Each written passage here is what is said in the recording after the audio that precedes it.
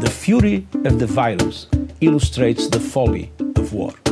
It is time to put armed conflict on lockdown and focus together on the true fight of our lives. Dear listener, we find ourselves amidst a true global crisis. Our interconnectivity is more apparent than ever. Nothing seems what it once was.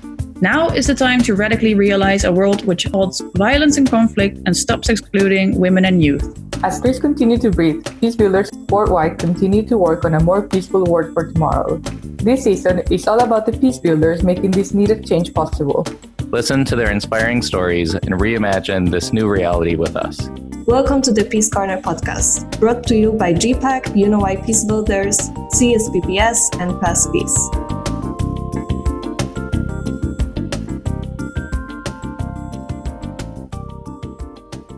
Hello and welcome to today's episode of the Peace Corner podcast. In this episode, we will dive into the topic of displaced and marginalized communities in Southeast Asia during the COVID-19 crisis. Today, I am joined by two incredible peace builders. Keen Omar, one of the most famous Burmese activists who has been on the front lines of women's empowerment and political reform since 1988, and who is currently the chair of the board of Progressive Voice Burma. And I am also joined by Mark Batak, who works at the Initiatives for International Dialogue, a Philippines-based advocacy institution promoting human security, democratization, and people-to-people solidarity. So hello and welcome, Omar and Mark. It's very nice to have you here today. And maybe let's start with a little bit of an introduction. Omar, can you tell us a bit more about yourself? What was your journey towards becoming a peace builder? Well, I was a student activist back in 1988. I was a part of organizing the nationwide pro-democracy uprising. I just started because I witnessed the injustice in front of me. That is the violence committed by the government, by the state, towards the peaceful demonstrators calling for democracy and human rights. And I think that was the very beginning of the beginning of the journey that I started taking. Now, after 30 years, I continue just because I really want to see the people in Burma, Myanmar, really are able to live in the with the dignity as human being, and also the violence from that imposed by the state. I see that impunity must end. So I think that's where the beginning of my peace builder journey. Mm-hmm. And currently you are the chair of the board of Progressive Voice Burma, right? What are you currently doing? And Progressive Voice is a human rights research and advocacy organization. And particularly our focus is on for the situation of the marginalized and vulnerable communities in Burma, Myanmar, particularly the ethnic and religious minorities. And we work with the local partner organizations, and particularly those who are from the ethnic and religious minorities communities, particularly affected by the different level of conflicts and armed conflicts as well. Thank you, Omar. That's very interesting. And how about you, Mark? Can you tell us a bit about yourself? How did you become a peace builder? I never saw myself really becoming a peace builder. I think none of us, when we started this, that we expected that this will be the path that we will take. I think in my case, I come from a part of the Philippines, the eastern part, where province where there's massive poverty, but at the same time, in that province, it's one of the provinces where there's deep armed conflict between the government and the Communist Party of the Philippines through its New People's Army. And my father was still a civil servant. So at a very young age, I think I was primed to be familiar with politics, with governance. And when I came to university and entering one of the most progressive university here in the Philippines, that's when I became more familiar with the intricacies of how deeply related governance is, malgovernance is with the experience of communities of poverty, inequality, as well as the conflict that it breeds. And eventually I found myself years after working with, since I was also very much involved with youth activism and student activism, that's also when I got involved with youth peace building and eventually to peace building itself.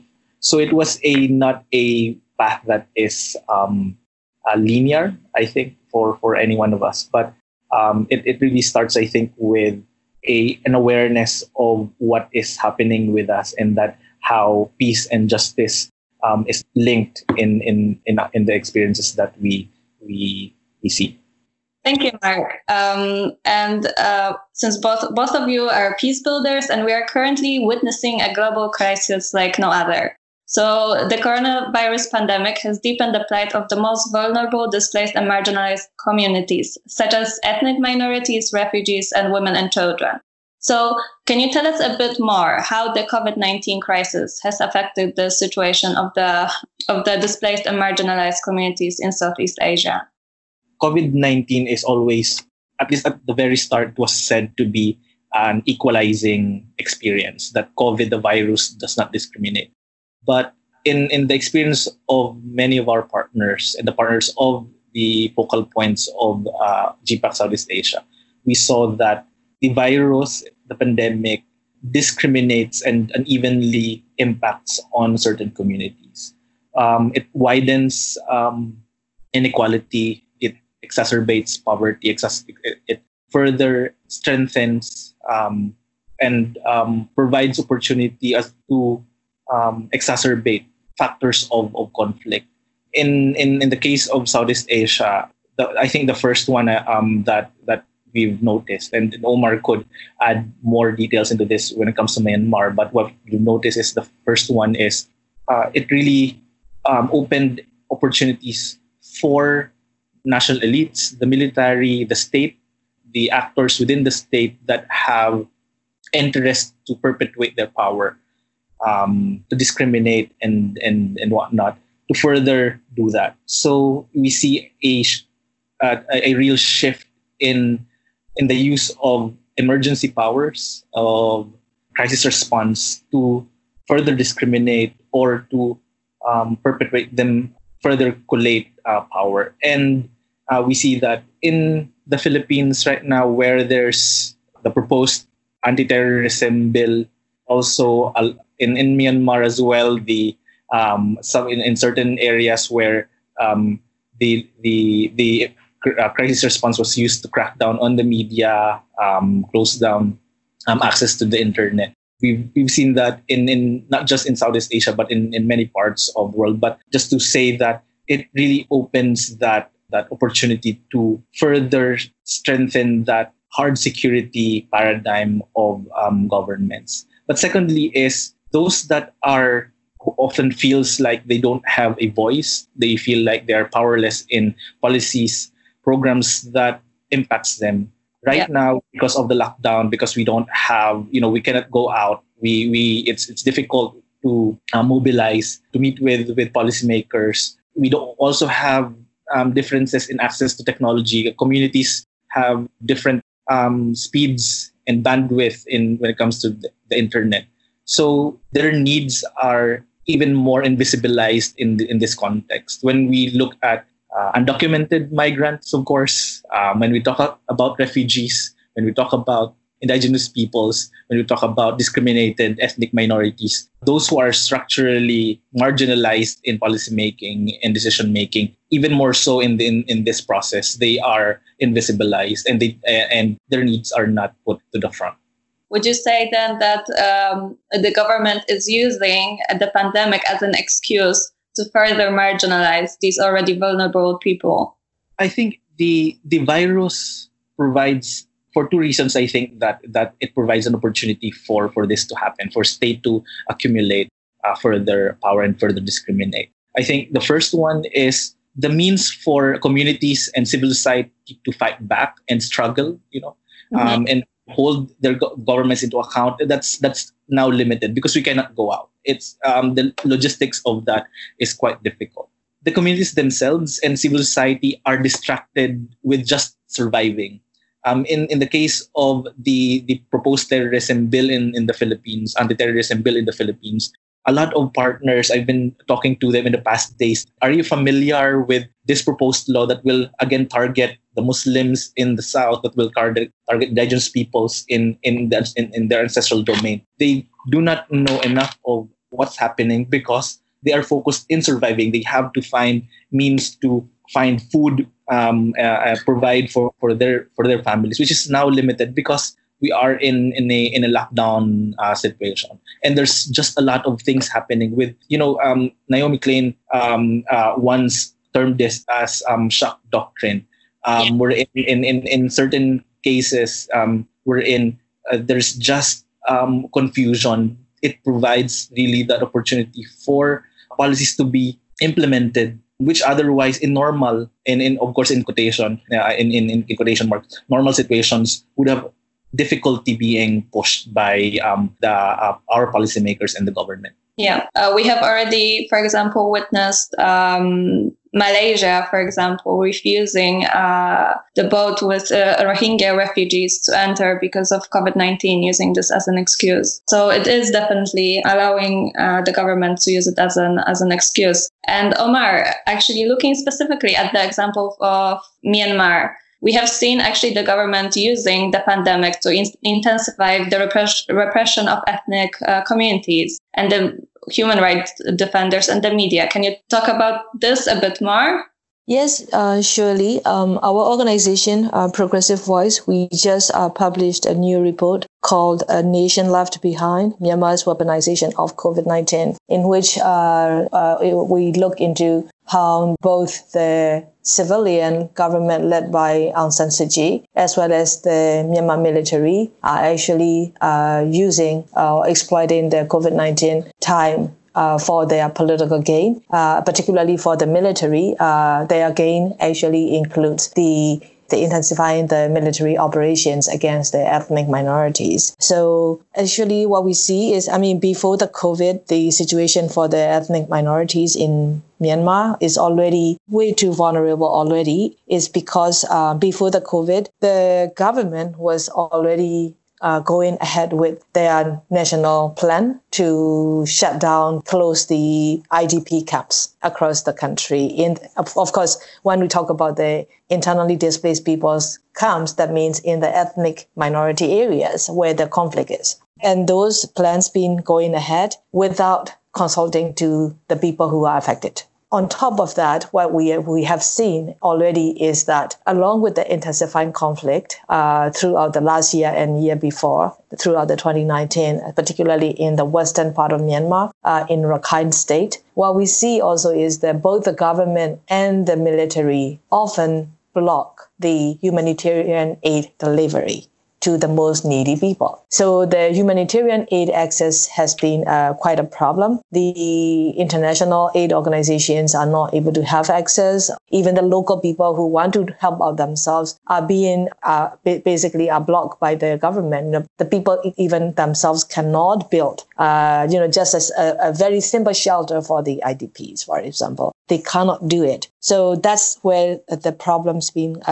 quite problematic already before the COVID. But at the same time, throughout the last year, in the western part of Myanmar, in Rakhine State and some part of Chin State, the government has already imposed this internet shutdown, which is now more than a year at the moment. So that this internet shutdown was already quite problematic for the people in the conflict area or the media to have access to information and really, like a report to the public of what is really happening, particularly the conflict-related abuses, torture, extrajudicial killing, and the Myanmar military indiscriminately targeting the civilian population by even shelling and bombing and those stuff, which that is already happening before the COVID. But now come the COVID. what we see is that the government like a priority or a special attention that should be given to those most vulnerable community. We're not seeing that from the government. And the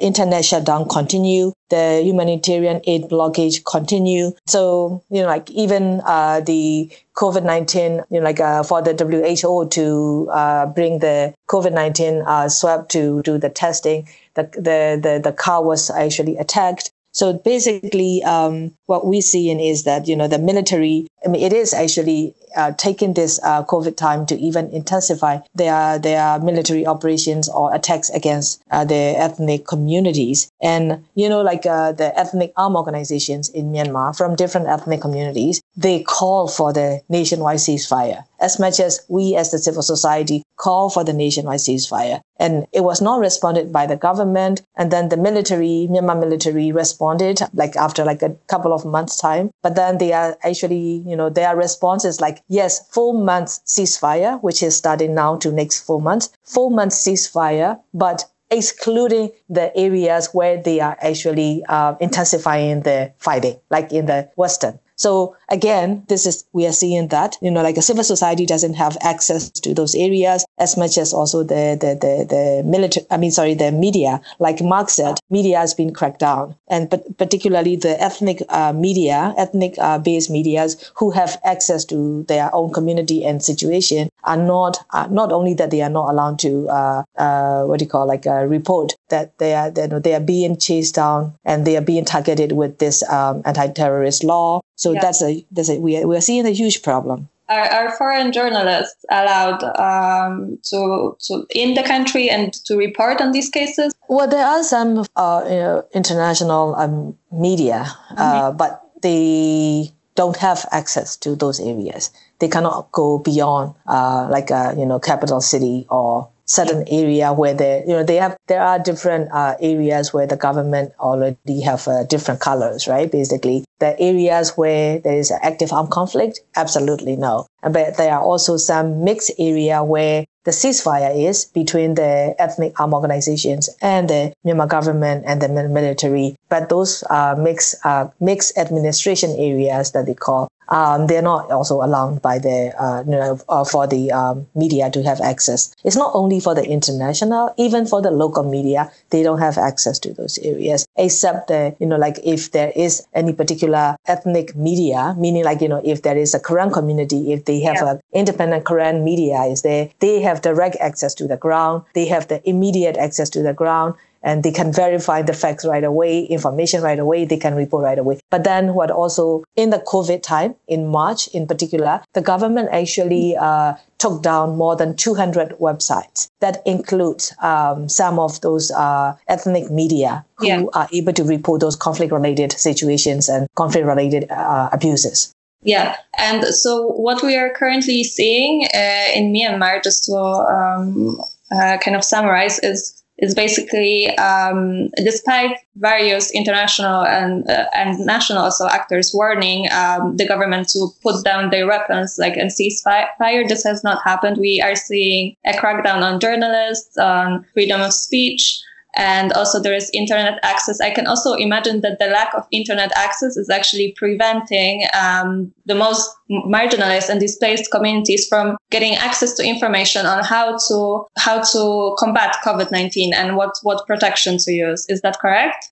That's very correct. And in addition, also what is so worrying for us, and it's very disturbing to see that Myanmar military is actually destroying the COVID-19 prevention measures being taken by the ethnic armed organizations for, in their territories for their ethnic communities. So this is very disturbing to see because this is the public health crisis pandemic, that everybody should be working together, where the ethnic armed organizations call for the nationwide ceasefire to work together to prevent or combat this COVID-19. But then the response from the Myanmar military is not only responding to the call for the ceasefire, but they are destroying the COVID-19 preventions, or they are blocking the COVID-19 preventions by the ethnic armed organizations who have who speak the same language, to the community who don't speak the majority Burmese language that the Myanmar military represent. So That is very worrying, but also not only that, the Myanmar military is actually threatening the local community, such as like in Shan State, not to take the COVID prevention assistance from the ethnic organizations or ethnic organizations. They have a health department who are trying to help out the situation. So it's even worse that they are disturbing and preventing those local initiated preventive measures to combat COVID. What is worrying that we're seeing is the Myanmar military also using the COVID-19 as an opportunity to to promote their role in the country. So what they are doing is they've been going around to the different public spaces, including the Buddhist pagodas, Buddhist monasteries, and some public hospitals, bringing in, wearing the military uniforms, bringing in these COVID-19 prevention assistance materials, such as a mask or, other stuff. But what worries me is because we were under the military regime for really long, for many decades. Even now, the civilian government, the power that they are able to exercise is very limited under the constitution, where the military remains to be more like a de facto government in civilian. So now coming back into the public face, using the COVID to promote their political gain, with the wearing the military uniforms, bringing in the COVID while not going under the civilian government oversight. That is worrying. They are actually not only that they are not going under the civilian government oversight of their COVID-19 assistance to the people, but they are actually discrediting and undermining the government within the parliament, which is to us is quite, is a mockery of the government statement of no one left behind, sort of like a policy, which is, of course, has a lot of flaws in the actual implementation. A lot of international media around the world and also activists around the world are particularly worried about the Rohingya refugee camps in Bangladesh and the situation there. There are over 900,000 refugees there. Can you tell us a bit more about the situation? Yeah, sure. It's correct.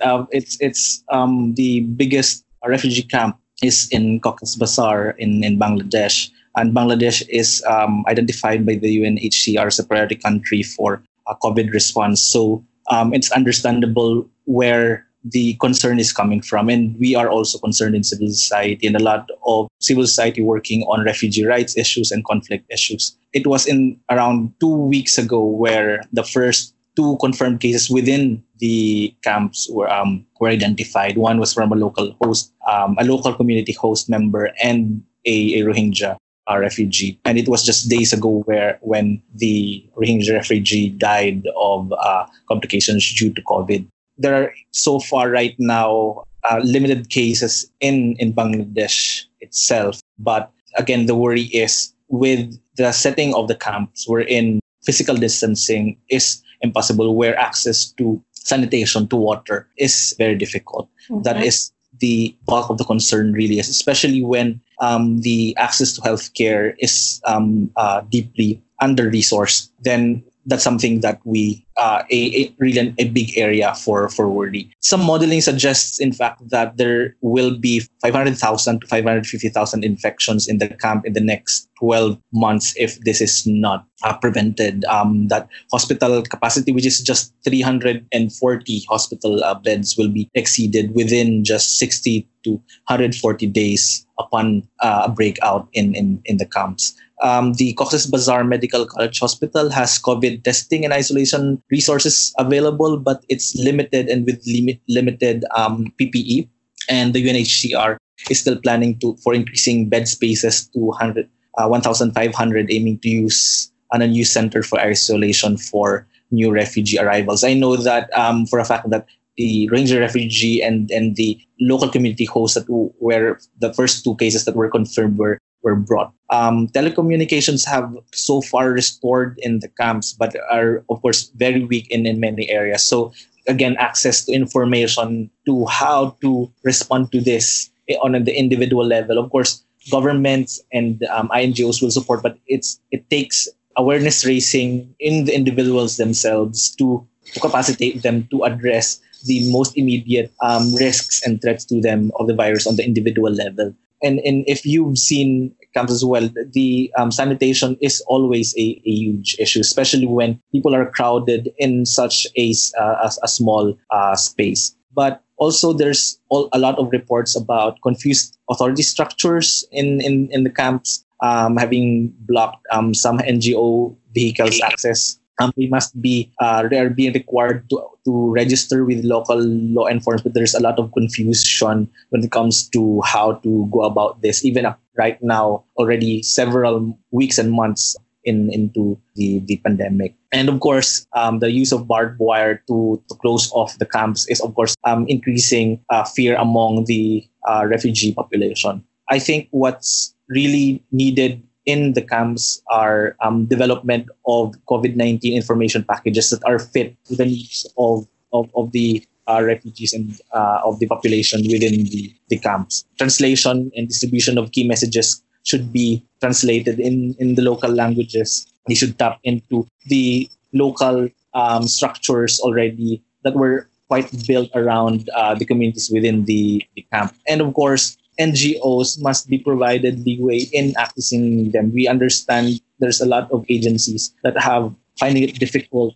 to provide aid precisely because of the confusion when it comes to the authority structures. When we talk about the issues of those in the refugee camps, we also shouldn't forget that we should ask what led them in the first place to be in this position. They are being pushed to these situations, to host countries, to Malaysia, to Thailand, wherein they are not recognized, they are not provided as well with recognition. Some of these countries do have not signed the Convention on International Refugee Rights. And of course, in the refugee camps, there's so much limited access to what you could do really when it comes to access to education, to livelihood, etc. There have been a lot of vulnerabilities that these communities have been facing that were already there before the pandemic, and the pandemic only opened again and further strengthened these vulnerabilities precisely because this wasn't addressed in the first place. The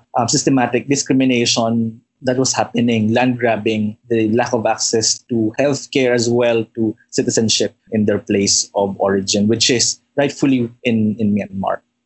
Thank you, Mark. Omar, do you have anything to add on this? Yes, surely. Thanks, Mark. I just want to add a few things. First, I just want to also add, I learned from the news reporting that there are about 15,000 refugees are now they are placed in the quarantine. So I think it's very worrying also because I've been to the camps myself and I see how crowded the congested the area, the situation for the people in the camps. One thing I see, as a peace builder, when I look at the situation for such vulnerable community, the people in the community are the one who can actually lead, who can actually solve the problems, who need to be supported. Who need to be supported to have their voice heard, but also their efforts, initiatives locally for their community need to be supported. For example, like with this pandemic, even before the pandemic, I would say that before the pandemic, in the last couple of years of the time since the genocide took place and they arrived in Bangladesh and all these camps are set up. And one thing that I've been advocating for is for the Bangladesh authorities to support the people in the camp, the Rohingya people themselves, to be able to have a space, to have women, youth, to come up themselves as community leaders, to educate, raise awareness on different issues, of course. Education is something that I really want to see. For example, the Bangladesh government, I really want to see the Bangladesh government support the education opportunities for the young children, the youth in the camp. The same thing is also this, supporting the civil society, community-based activities that is led and initiated by the communities. Because I'm bringing this to the authorities' attention as well in my different advocacy platforms. Is because on Thailand side, when I see these refugee camps on the Thailand border, there are still about 9 refugee camps are still the Thai government don't call them as refugee camps because they're not signatory to the 1952 Refugee Convention. However, these are refugees, and they have these temporary shelters that the Thai government provide. So we still have more than 100,000 refugees in those different camps. And what I see is in the past there's a larger population, refugee population. The women and the youth in the refugee camps, they actually mobilize themselves. They organize themselves. They educate the people, like a health education. It could be different issues. And now, with the COVID, I think if the community, the refugee community had a chance and space to organize themselves to do this, awareness raising and, that kind of space, if they had that kind of space supported by the authorities in Bangladesh, in this kind of pandemic, both for the community as well as the international actors who are helping the situation and for the Bangladesh government and authorities, they will have a better chance of prepare to combat the pandemic. I think this is something as a peace builder I really want to support, and I advocate for that so hard, is because people in the community are the one who know, they speak their own language, they know their situation, they know how the community can actually be heard of different information. So they are the one who need to be supported. But I don't see that actually happen, as much as I saw that on the Thailand side. Mm-hmm. So I think it's something that Bangladesh government will have to look into that. This is the most important, ground solution for the authorities or the international actors who will help. So do you have any takeaway message or an inspiring story you have seen in the responses of peace builders to COVID-19?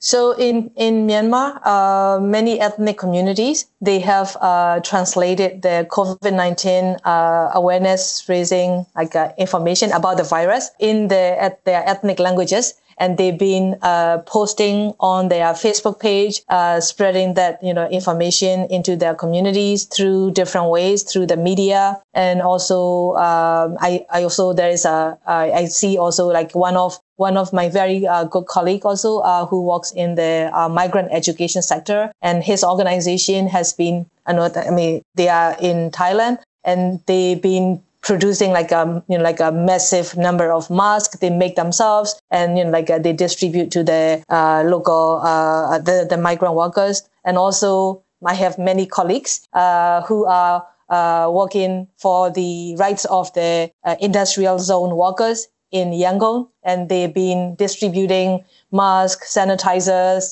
soaps. And so there are a lot of these great local peace builders initiatives are happening to prevent the COVID or to combat the COVID in their different communities. Thank you, Omar, for also sharing with us some positive examples in the times of pandemic. And thank you so much for joining us today at the Peace Corner podcast. Thank you for having us. Thank you. It's a pleasure.